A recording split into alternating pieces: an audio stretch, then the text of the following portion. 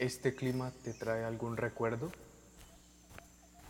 La verdad sí, en una tarde soleada como esta, lo perdí todo. Eres muy valiente por hacer esto, Lorena. La violencia es un fantasma del pasado, a la cual me debo desencadenar. Está bien. ¿Por dónde quisieras comenzar?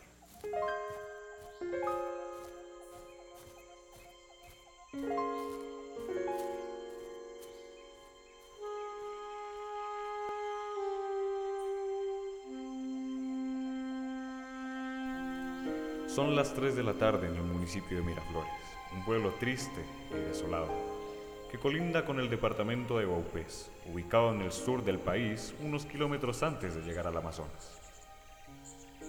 Repleto de bosques y ríos, donde la naturaleza del paisaje colombiano troca cielo estrellado, donde se respira el aroma a pólvora y el verde de la selva latina. Es una tarde soleada.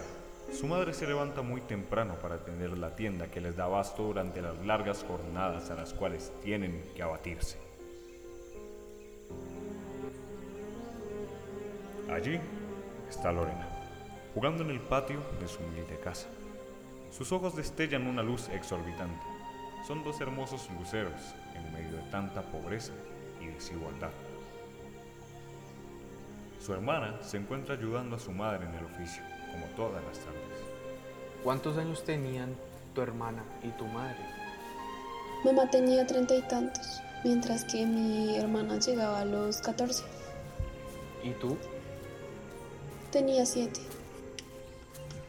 Su padre había sido secuestrado por la guerrilla cuando ella tenía 3 y se enteró de su muerte el día que cumplió 5.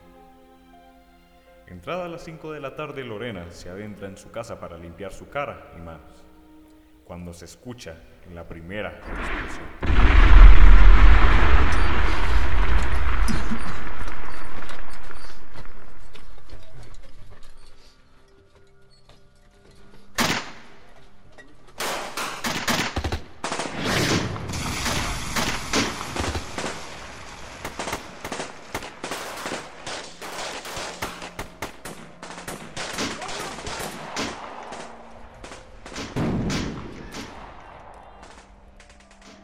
Su madre logra tomarla de la mano y junto a su hermana las esconde en el cobertizo del rancho.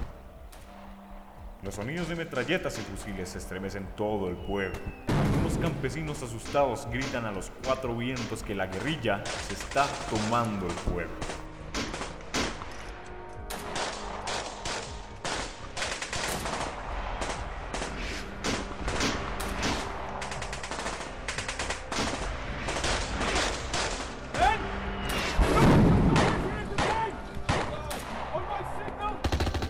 Tres granadas explotan a 10 metros del escondite. Algunos policías y soldados de la zona logran entablar una trinchera para repeler el ataque desde allí. Los disparos cada vez se escuchan más cerca de la posición de Lorena.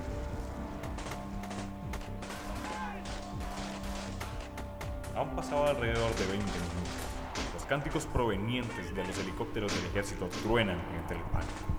Las tropas de contraguerrilla llegan a la zona. El cielo está repleto de humareda.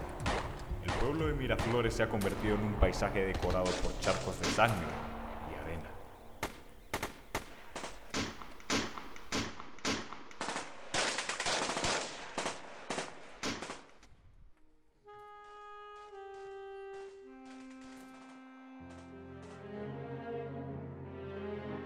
Lorena sale de su escondite.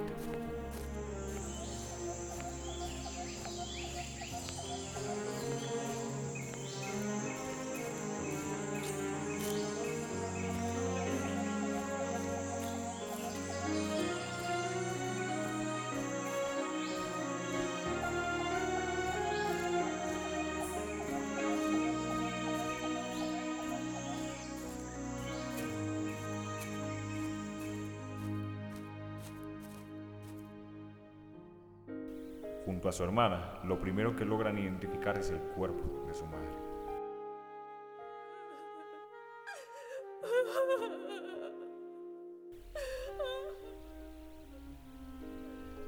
Lorena se aferra a él y estalla en llanto. Su hermana Luna alcanza a ver un enorme agujero en la parte trasera de la cabeza de su mamá. ¿A dónde te llevaron después de eso? Un militar nos llevó a una guarnición del ejército.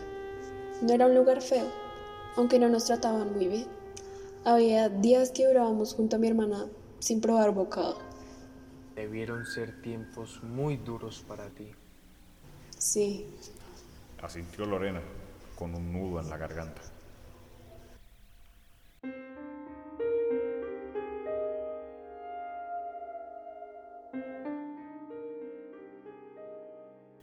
No pasaron sino 2 años desde que fueron esclavizadas en aquella ranchería, donde las obligaban a realizar labores domésticas todos los días.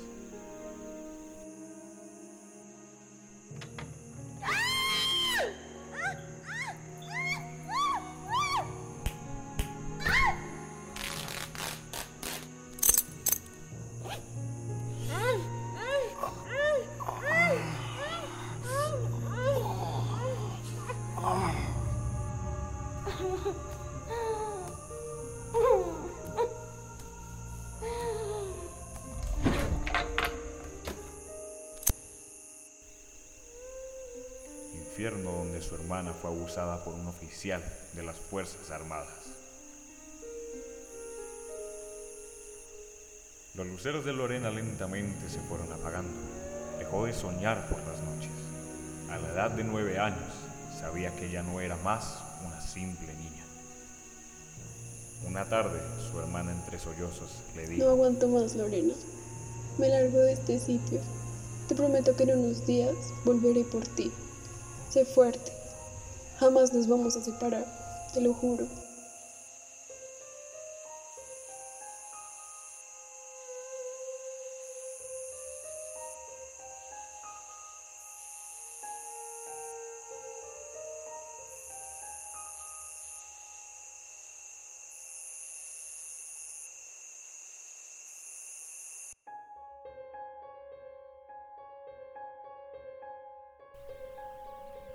Vivió 5 largos años más en aquella ranchería. Fue insultada y humillada en reiteradas ocasiones. Sus manos estaban encalladas al igual que sus pies. Incluso en algún momento se le pegaron los piojos y se tuvo que despedir de su hermosa cabellera. Soportó la orfandad como pudo. Rezó noches enteras esperando el retorno de su hermana Luna. Sin embargo, ella jamás volvió. Una noche, luego de evitar ser abusada por un militar, decidió escapar para siempre de ese infierno. Tomó la misma ruta de su hermana y se despidió para siempre de esa bella niña que solía jugar en los campos de Miraflores.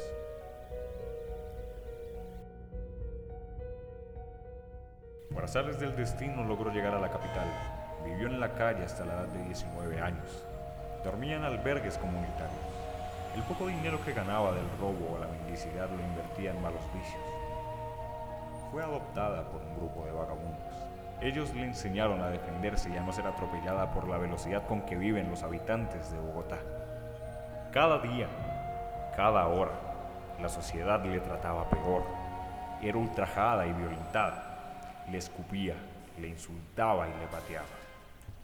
Sus luceros fueron rotos y la felicidad fue borrada para siempre de su cabeza y de su rostro. Su existencia era una humillación constante. Tiempo después, una entidad encargada de la rehabilitación de habitantes de calle le brindó educación, techo y una mano amiga. ¿Sabes algo de tu hermana? No desde que escapó de la guarnición militar. Luego de la ayuda de la entidad, ¿cómo siguió tu vida? Creo que mejoró en ciertos aspectos. Dijo Lorena en tono burlesco.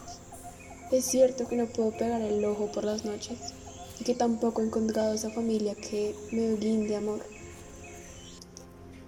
Pero al menos ya tengo un techo y comida.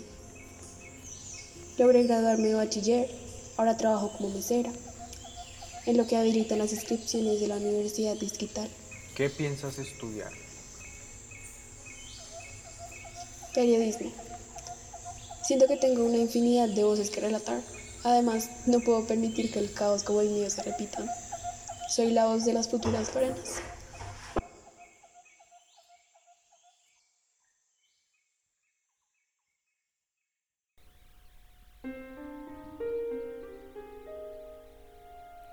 mira el pintoresco cielo. Siente una inmensa melancolía por lo mucho que extraña a su hermana. Desearía que estuviera a su lado de nuevo, junto a su madre, y recorrer los campos como cuando era una niña, donde todo el pensamiento era más sencillo, antes de convertirse en un peón de una guerra sin sentido.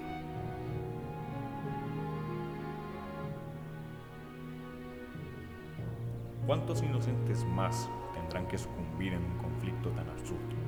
¿Dónde quedaron esas palabras donde se afirmaba que Colombia es un estado libre y soberano, sin cadenas y sin episodios en contra de la vida humana? ¿Dónde? En Colombia la paz se volvió un chiste sin gracia, una tragicomedia. Es increíble que en pleno 2020 cada pueblo sea una analogía de Miraflores. Miles de Lorenas establecidas en el dolor de nuestra tierra, fogonazos falsos de armonía, miles de lunas perdidas y llenas de tristeza. Una gran plaza de Mayo donde las madres lloran a sus hijos asesinados. Una cruel fantochada donde los niños crecen con el miedo y la violencia en su sangre.